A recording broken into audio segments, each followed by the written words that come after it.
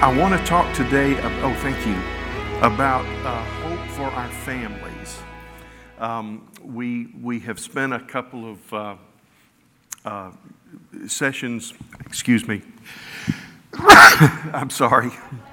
Thank you. I promise you it's just the pollen. I sneezed at the table one day this week and the waitress would not even take my plate back. So I know that makes people nervous when you sneeze, but I promise you that's what it is. But just in case you don't believe me, I wouldn't come around me afterwards. But no, I'm teasing.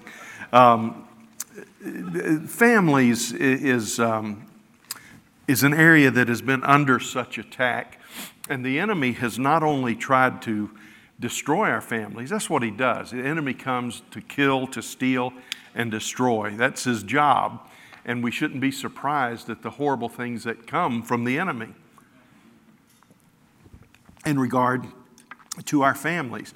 But I also want you to know that God is in the process of restoring and helping, and it looks bleak in a lot of ways. But what we have to do is when we look at the situation that we're, with which we're dealing, we have to understand that the Lord Himself is in the business of restoring families. Remember what He promised us in the book of Malachi. He said one of the signs of the work of Messiah in the last days is that He would turn the hearts of the children back to their parents. And so God is doing something, even though it's a real area of attack right now. I like what President Reagan said in 1988 in his farewell address to the nation. Well, I guess actually, I put 88. I guess it would have been 89 because it was just before he left office in January. But he said this: the best hope for our nation's survival and prosperity begins at the dinner table. Now, I was all on board with that. I thought that was good preaching. I grew up in a home, many of you did, that the business of life was conducted around the dinner table. And I know what a challenge that can be with 4 kids. And as they get older, different schedules, it's more and more difficult to have a dinner together. And I'll be honest with you, with our kids grown and gone, unless we plan a family meal, sometimes Ramona and I have to, we're getting ready to go to bed and, did we eat supper tonight? That kind of thing. But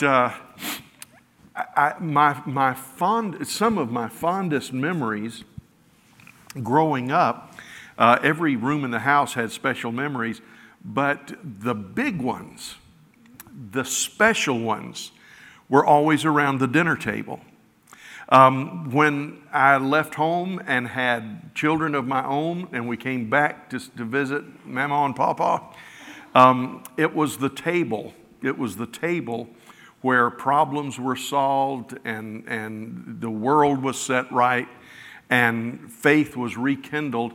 And that's what Ronald Reagan was trying to say. He wasn't talking about the mechanics of eating a meal together, as special as that can be, but he was talking about what goes on at the dinner table for a whole several generations of Americans. Now, sometimes, as I said, it was very demanding. I know one time, Ramona doesn't like me to mention it, she says, because it brings up trauma for her. But one time I remember that one of the kids spilled their drink, and another child, in an attempt to move out of the way, spilled their drink. I saw the second drink going down. I reached for it, knocked over the third child's drink.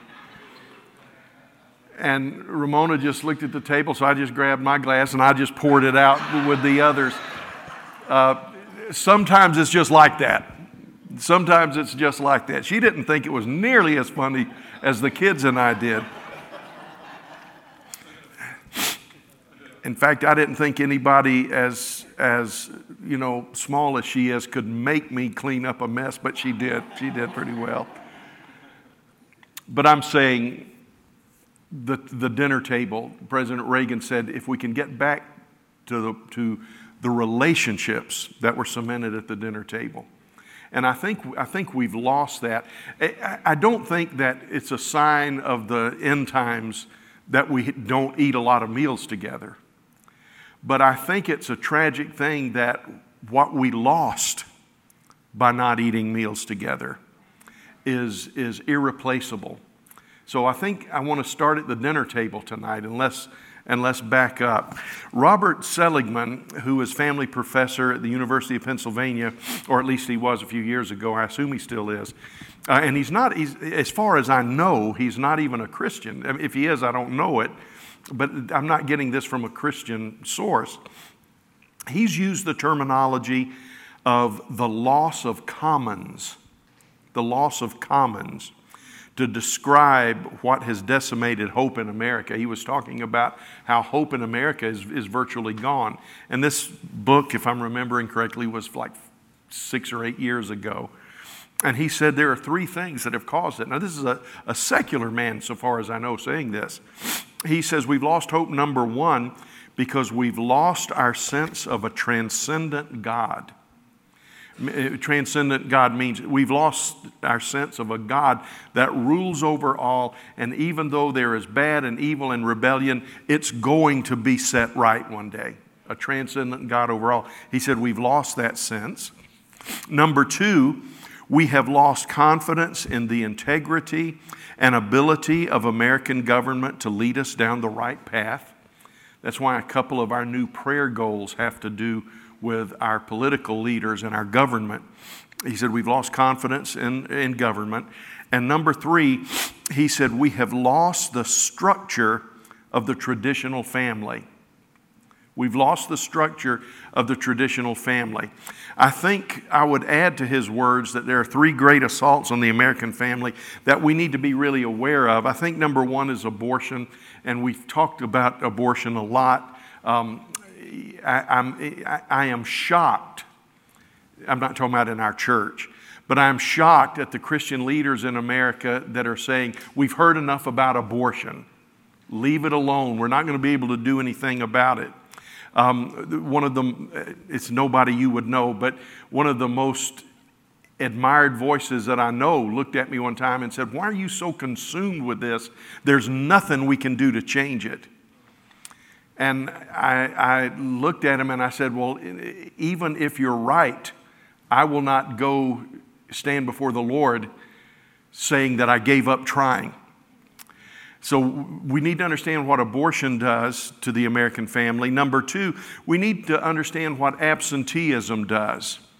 We have a plague of absent, especially fathers, and not only fathers and in some cases mothers that aren't in the home, but they may be in the home but are still detached. The hours they work, the priorities of their life leave the children feeling left out. And I want to tell you, I believe, I can't give you a verse for this, but I believe the same evil spirits that drive abortion drive pornography. Both abortion and pornography take a human life and say it is nothing. In one case, it's an unborn child. In the other case, it's a woman or maybe a man that is now used as an object, used for someone else's carnal satisfaction, and there is no thought that this is someone's daughter. This is someone's sister. It is pornography. Pornography, like abortion, drives the idea that some people are nothing. Now, how do we get back home? I had some great statistics, and I took about a page and a half out because I realized on Wednesday night I'm preaching to the choir. I mean, I know that you already would say, yeah, we agree, Pastor, but what do we do about it? Let's talk about a path home, and then let's look at family situations in the book of Acts, and we'll wrap it up and have Justin come and pray with us. I'm so sorry for my sniffling.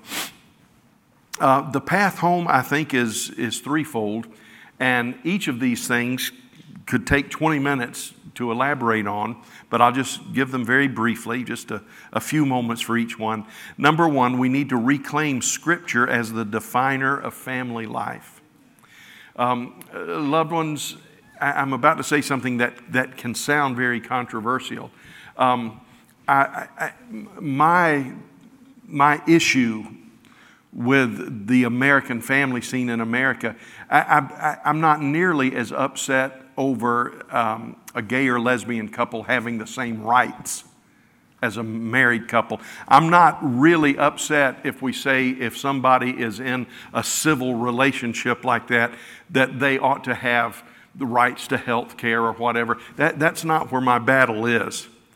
My concern is that we call that marriage. That's my concern. Not that we're giving rights. I think everybody ought to have certain rights. But we don't have to distort the biblical view of marriage in order to do that. I think one of the things that the church has to learn, and please don't misunderstand me, because we're seeing a lot of Christian leaders caving. I'm not caving, and I'm not saying that lifestyle doesn't matter. I'm not saying that at all. But what I am saying is this: we need to find our way back to the place where we can love people with whom we disagree.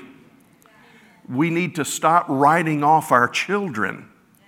We need to stop writing off our neighbors. We need to stop writing off whatever. Don't get me wrong, I'm not okay with it. But I'm saying I know this: if I can't love my neighbors, I'm never going to win my neighbors. So I think the church has got to do that. And I know every time I say something like this, people get upset and they say, well, pastor's caving on this. Good grief, no. I'm not caving. I'm just saying if we're going to win, we have to approach it from the perspective of love.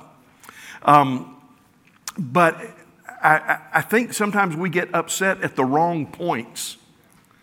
And we need to understand that as far as family goes, there is a clear definition in Scripture, and we need to hold to that.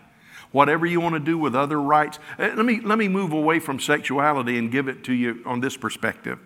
I am a Christian. I believe I hope that's not news to any of you. I believe there is no way to heaven except through Jesus Christ. But I believe in America that a Muslim community ought to have the right to build a mosque just like a Christian community does. I don't want to deny Muslims their right. I think a Jewish community ought to be able to build a synagogue.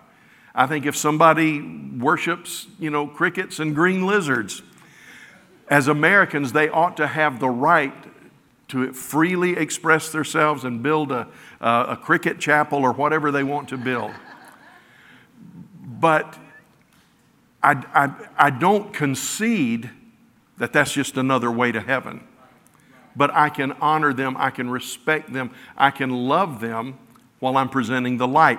I think that's what the church, because we've been a Christian nation, and I know that historians today are saying we've never been a Christian nation, but we were founded on the Judeo-Christian ethic, and you have to rewrite history to deny that. Now, we've never done it perfectly, and we've made some tragic mistakes that have marred our history and cost us hundreds of thousands of lives. I know that. But we have Christian roots, and we have been so accustomed to a Christian climate, even if the people weren't Christians, we were accustomed to a Christian climate. That's why, why couldn't you buy liquor in a store on Sunday before noon? Because of the Christian blue laws that originated in England. I mean, even people that didn't believe in the gospel were affected by the gospel, and they understood the results of a gospel community. But one of the things that's going to be the biggest challenge for us in the days and years ahead is that we've got to realize, in my opinion, that we are in a post-Christian America. And I believe that God can help us reclaim our heritage. And I believe that we can become a Christian nation again. But it won't be by hating people. And it won't be by wishing them harm. It will be by loving them into the kingdom. One of the things that brings tears to my eyes every time I think about it, and that's why I'm going to just be real brief so I don't start crying. But there was a time in England and Scotland when the Salvation Army and other groups they pioneered street preaching. They would stand, I say pioneered it in the West at least. They would stand on the street corner, and in those early days, they were pelted with rocks, with rotting vegetables.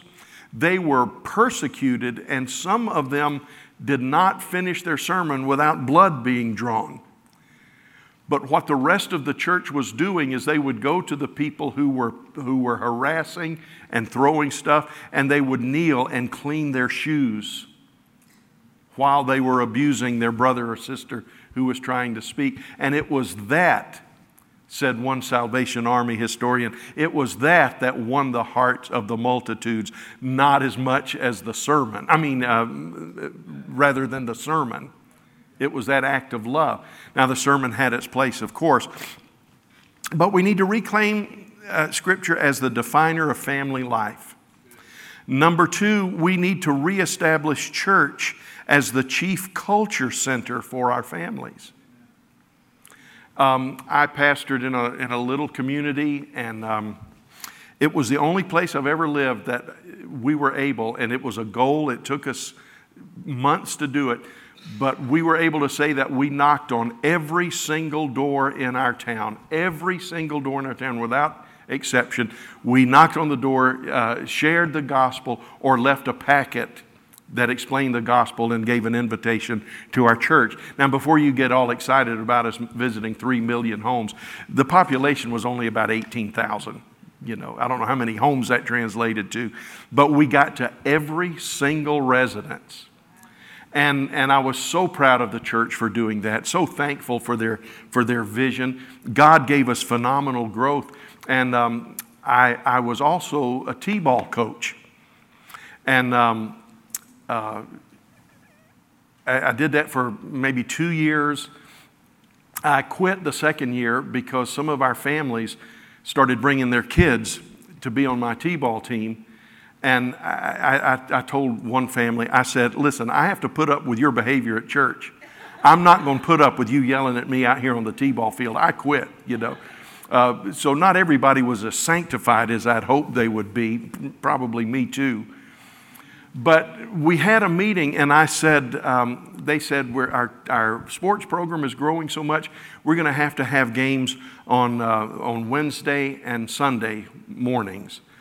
And I stood and I said, I'm asking you to not do this. I said, you know the history of our town, little town in West Florida. I said, you know the history of our town. This whole community is built on a military base and churches that sprang up over the past century. And I said, I'm asking you to please not have games on Wednesday night and Sunday morning, because that will be in a direct competition with our churches, and people are going to have to make a decision. Do I go to church, or do I let my kid play ball? And they said, Pastor, we understand, we appreciate all you're doing. You don't have to, you can get an assistant coach, and you don't even have to be there, because one of the rules was the coach had to be there, And they said, you don't even have to come. We'll make an exception to the rule for you. I said, you don't understand. I said, it's not that you're inconveniencing me.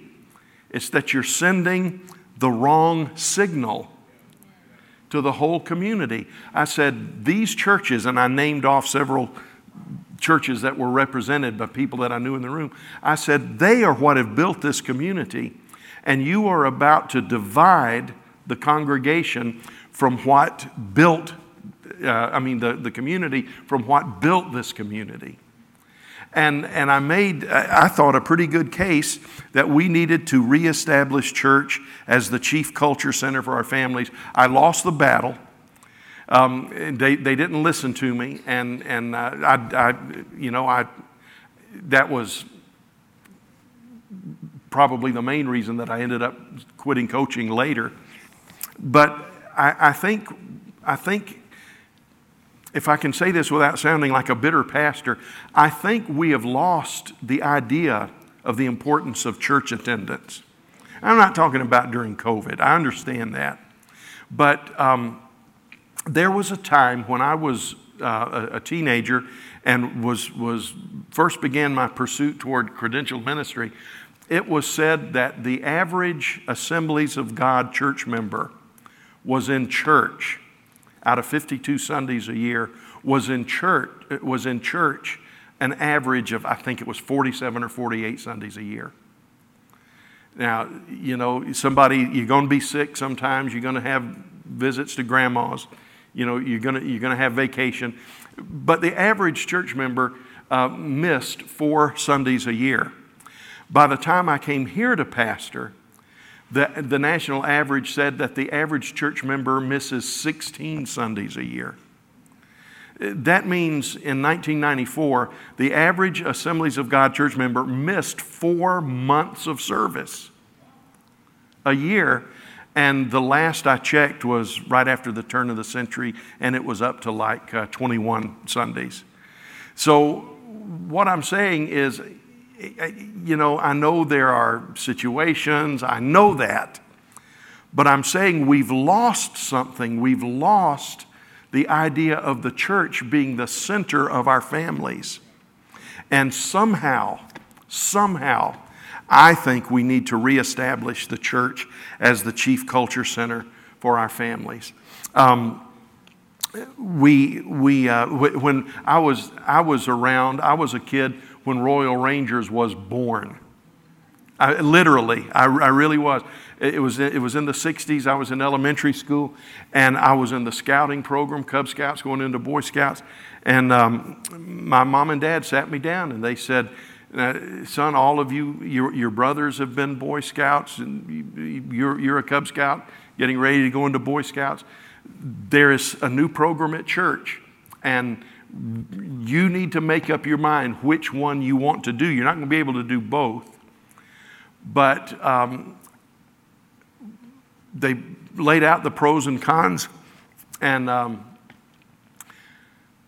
remember my mom saying this. She said, I think our family has always done this, honey. She said, we've always put church at the center of everything we do. If you're asking my opinion, I would say, let's give Rangers a try. And I did, because we operated from a mindset. Now, if you've got your kids in Scouts, please don't go pull them out. That's not what I'm saying. But I grew up with the mindset of everything about our lives revolves around church. And I know some churches that wasn't healthy. Some churches, you don't want it as the center of your family. But the church has provided an anchor that I think the Christian community has lost. Now, it's just my opinion. It's on Wednesday night. So, you can say he's just tired on Wednesday night. But number 3, I think we need to reclaim personal responsibility for the building and preserving of our families. We need to stop expecting Mike to raise our children. We need to stop expecting Bella to raise our children. I just walked over to Rainbows and the Impact Girls area, saw the Rangers in the gym. And man, I tell you what, I am so proud of what we do here. But all we can do here is to supplement what you do at home. And I'm so proud of the Wednesday night crowd, because a lot of people that are here on Wednesday night are here because you bring your children. And that's okay. I'm under no illusion, that you come to hear me. You come for your children, and that's okay. And I just get you for a few minutes. I'm okay with that. But I think that we need to understand that all God gives us is to enhance what should be done at home. Well, I'm just sounding so nitpicky. Let me go on and just point out the way family looks in the book of Acts. Number 1, we have in Acts chapter 10, we have the household of Cornelius. Now look at the diversity of families. This man is a Roman. My youth pastor used to say that he was a musician because he was a member of the Italian band. Okay, never mind. Let's go on. But he was a military officer. And this is what the Bible says about his family. He was a pursuer of God, but he was not even a full proselyte. He had not even turned to Judaism, but he was pursuing the God of Israel. And it says they arrived in Caesarea the following day. This is talking about Peter and his group of believers. And it says Cornelius was waiting for them and had called together his relatives and close friends. Here's a man that's on the fringe of being a believer. In fact, do you know that Cornelius wouldn't have even been allowed inside the synagogue? He would have to stay in the back. And our churches are based on the structure of synagogue. We would have, if we were a synagogue in the first century Israel, he would have to stay out in the foyer and could look in. And that's all he would be allowed to do. There was a section that the men could gather. There was a section the women could gather. And then there were the God-fearers or the God-seekers. You talk about not having a good hospitality program.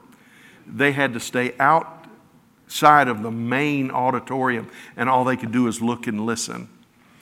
But when God moved on his heart, he knew that it was important enough. He called his whole family and his close friends together. So not every situation in the book of Acts was an easy thing for a family to navigate. Secondly, there's the home of Lydia. And from the text, we can assume, we don't know, but we can assume that we might be dealing with a single mom in this situation. It says one of the people that listened to Paul and believed, one of them was Lydia from Thyatira, a merchant of expensive purple cloth who worshiped God.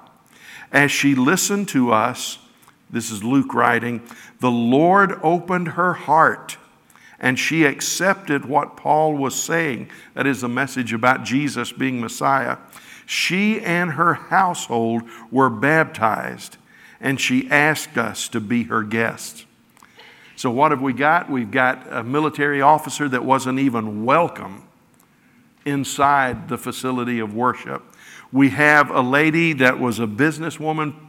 The indication is that she was probably a single mom, but she still had the influence on her family that when she followed Jesus, they did too. Number 3, we look at the home of the jailer of Philippi. This man was basically a prison warden. I mean, just think of him. Just think of Boss Hogg, you know. He's just in charge. That's not how I see him. I'm just kidding. But listen to the story. You know the story. It says, suddenly there was a massive earthquake. Now, Paul and Silas were in jail. They had been beaten. But at midnight, they were singing praises to God. They didn't let their ill treatment keep them from worshiping the Lord. The prison was shaken to its foundations. All the doors immediately flew open, and the chains of every prisoner fell off. The jailer woke up to see the prison doors wide open. He assumed the prisoners had escaped, so he drew his sword to kill himself. You've probably heard that, now this wasn't true in every place, but it was true of a Roman jail or a jail that was under the dominion of Rome or had Roman guards. If you let a prisoner escape, you suffered the fate that it was an incentive for the guards. But Paul shouted to him, "Stop, don't kill yourself, we're all here." The jailer called for lights and ran to the dungeon and fell down trembling before Paul and Silas. Then he brought them out and said, "Sirs, what must I do to be saved?" They replied, "Believe in the Lord Jesus and you will be saved along with everyone in your household." Now they weren't saying that if a father believes, everybody's automatically saved. But they were saying that this invitation is for you and all of your family can come along too. And they shared the word of the Lord with him and with all who lived in his household. Okay?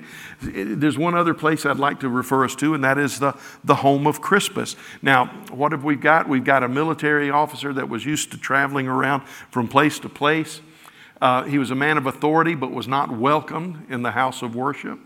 We have a single mom that had to manage a business and take care of her household and all of the demands of that. We've got a prison warden that was used to the most cynical lives and the most criminal lives, and all of a sudden his heart is touched by the Lord, and it so impacts him that he is baptized and all of his family follows as well. And then the fourth example is the home of Crispus. Crispus was a ruler of the synagogue. Boy, I tell you, he wasn't just a member of the synagogue. He was a ruler of the synagogue. That meant that he had awesome responsibility. And for him to make a decision to accept Jesus as Messiah, he put himself and his whole family at risk. But listen to what the scripture says.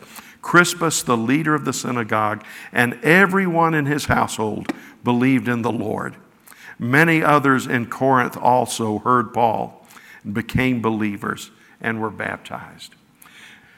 What I've tried to say tonight is I know the family is under attack, and I know there are things going on in our country that can cause us to react with anger.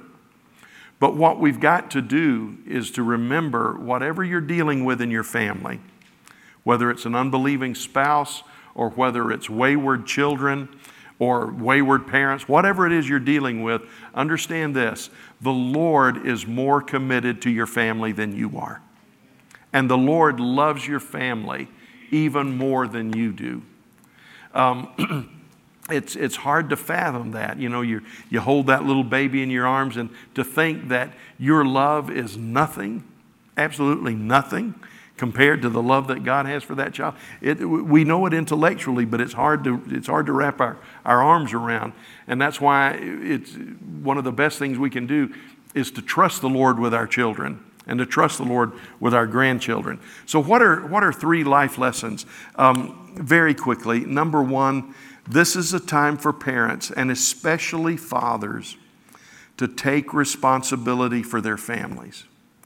I know that I'm saying the most obvious thing I can say, but we are being bombarded with slogans like "it takes a village." Well, a village can help, but I don't want my child raised by a village. I want to raise my children, and we're fed a lot of garbage that makes us inclined to believe that our children are property of the state, and that's not true.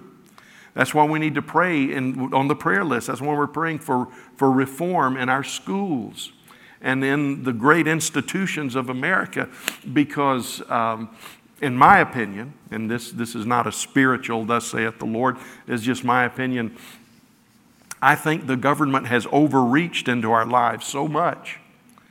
And in some situations, it feels so good to get some help that we don't understand what's happened. So we need to, especially fathers, need to take responsibility for our families. Number two, we need to avoid New Age lullabies. It's what I call them. You won't find that in your concordance. But I think we are being lulled to sleep with "this is for your good." Nobody knows what your children need better than the nanny state. And we need to realize that a government that functions the way it ought to can help us. See, I'm not a libertarian. I don't think that there ought to be no influence of government in our lives. I just think government ought to do the right thing and not the wrong thing. And government ought to stop where the limits are and not go beyond the limits. And we've got to, you know what I said, we've got to win people by loving them. We've got to win our government back by being good citizens, not by being terrorists. Well, here's number three. Teach the skills, don't just tell the stories. I think I tried to do that growing up, but if there's one thing, there's a couple of things. If I had to raise my children over again, I think I would have spent more time teaching them how to live out what I taught them from the Bible. You know, not just this is what the Bible says, but this is how you do it. This is how you do it. I mean, I don't think I failed with my children. My children all love the Lord. I'm thankful for that. But I don't think I realized when I was raising them how much society would change and how important it would be for us to teach our children skills and not just give them information. I want to recommend a book to you, and Justin's going to come in just a minute to lead us in prayer. The name of the book, I told somebody about this book the other day. She Was Only 22. That's the name of the book. She Was Only 22. I told them she was only 16, and they couldn't find it. And then I realized that's an old Ringo Starr song. That's not the name of the book. It was She Was 22. She was only 22. The author is James Alexander Stewart. And let me repeat that one more time for you. She Was Only 22 by James Alexander Stewart. It's not an easy book to find. It's out there, and you might have to search a little bit to find it. I don't know if you can get it at Amazon or not. But it's an old book. It was written, probably 110 years ago by Pastor Stewart. It's the story of Helen Ewan. That's spelled E-W-A-N. You might have heard, I've heard people pronounce it Ewan, but I think it's Ewan is the correct pronunciation. Helen Ewan. And she was a girl that had only been a Christian for 8 years. She became a Christian when she was 14 years of age. And you say, well, what was so phenomenal about her story? If she died when she was 22. It was tragic. They don't know what it was. They suspect they know what it was. They just called it a fever. She was young and vibrant, preparing to be a missionary to the Russian people of Eastern Europe. She got sick one day, and before the day was out, she had deteriorated so grievously that she was dead. Tragic story. And I don't know, James Stewart, Alexander Stewart, doesn't give you a formula. He can't identify it. He said, the only thing I can tell you is that there is no person that I've known in all my life, and he was a great Scottish pastor, wrote a lot of books. He said, I've never known anyone that was as totally devoted to the Lord as she was. He said, I knew her from the time she was a teenager till the day she died. He said, other than her mother and father, he said, my wife and I probably knew her better than anyone in the world. And he said, the only thing, he said she would walk into a room and sinners would give their heart to the Lord. They would want prayer from her. She wasn't, her ministry wasn't signs and wonders. It was just drawing people to the Lord. And every place she went, just by her presence being there, people just wanted to pray. They wanted to draw close to the Lord. The grave digger, when Stewart records that when someone went to find her grave to pay respects, he said thousands of people are buried here. And he said, I would have no idea where she was. And they described her. And the grave digger, she had been dead for months. The grave digger said, oh, I remember her. And he took them right to their grave. And they said, how do you remember her? He said, because I am a God-fearing man. And from the moment we picked up her casket, I was overwhelmed by the presence of God. He said, as we put her in the ground, he said, I wept because there was such an anointing on her dead body. He said, I wondered if it might not be the same as it was for Elisha, who a man was raised from the dead by being thrown on top of the bones of Elisha. He said, I've never experienced the presence of God in church or out of church like I did burying that young woman. And this is what I want to leave with you. I'm going to talk to the whole church about this in a few weeks, probably by this summer. There was such an anointing on her life. Now, she was not married. She had no children. She was a young girl that was going on the mission field, but there was such an anointing on her life. This kind of thing happened with regularity throughout the years. A family of missionaries were gathered in a home in Scotland, the home of a Christian that had been influenced by her life. Didn't know her, but had been influenced by her. And they had a picture of her on their mantelpiece. There's one picture of her, so far as I know, in existence. And that's what they had on their mantelpiece. And they said every time, they found out later that this was a regular occurrence almost every time. But when they gathered for fellowship in that room, they said it was like all of heaven was calling you to pray. Like faith was rising up for the impossible. And the owner of the home said, this is what we found. He said, there is such an anointing on Helen's life that just having her picture on the mantelpiece, years after she died, it draws people to the presence of God. It draws people. They want to pray. They want to seek the Lord. Now, I want to caution you. I know there's a trendy thing today that a lot of people do. You know, they go to the graves of saints to soak up their power. I don't think that's a smart thing to do. I understand that pure hearts can be behind it, but I just don't think that's a wise thing to do. That's not the kind of thing I'm talking about. And if God tells you to do it, that's between you and Him. I mean, seriously, that's between you and Him. I don't think it's wisdom. But I tell you what I do believe. I know that I may not see all of my grandchildren. I may not see great-grandchildren. But this is what I want to present to the church. I want the church to pray for their children, or if you don't have children, nieces and nephews. I want you to pray for your children so much that after you're long gone, if there's a picture of you on the mantle, that it draws the family to the presence of God. I'm going to tell the church that every parent, every couple, every grandma and grandpa in the building, you need to pick out your favorite picture of the two of you and frame it and put it in a box that says to be opened on my death. And after you're gone, get your children and your grandchildren and your great-grandchildren to put that picture up on the mantle, and let's believe God that our prayers will be so influential for our children and our homes for generations that our prayers will outlive us by centuries. I really believe that.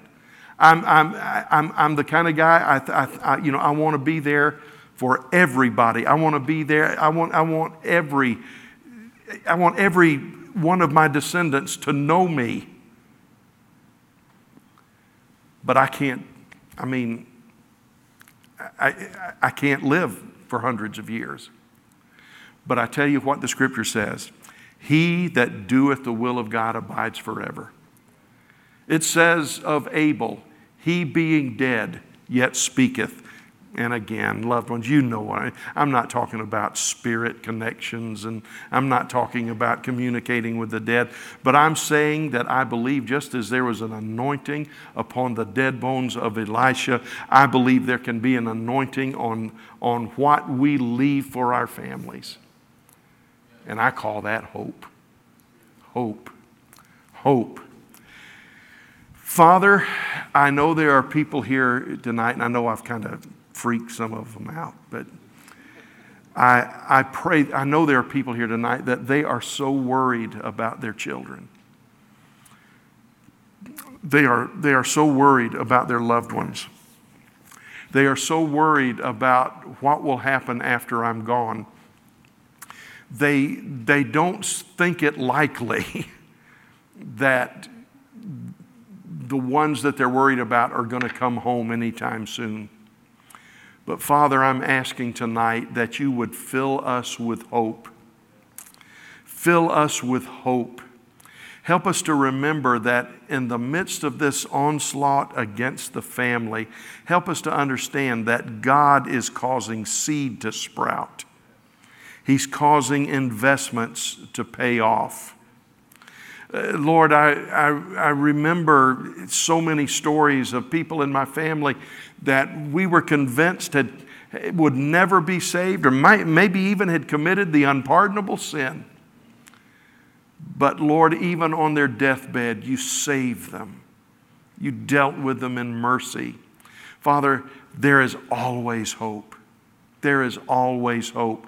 I'm convinced there are people and loved ones that we will see in heaven, and right now we don't even think they were saved, but the grace of God touched them right where they were. Right where they were. So I'm asking you to touch our loved ones. Help us to live in hope. Help us to not cave in to despair. Help us to not become ineffectual because of the attack of the enemy on the family in our nation and all around the world. Father, I pray one more thing. If there's anyone here or that listens online that does not know you as Lord and Savior, Father, it could be you're bringing to their mind a praying mother. It could be that without their knowledge, a great-great-great-grandfather prayed for God to touch his generations yet unborn.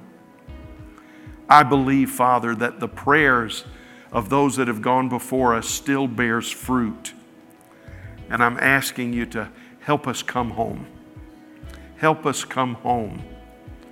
Help those hard cases to become trophies of victory and trophies of the Lord's grace. We ask you to give us hope for our families.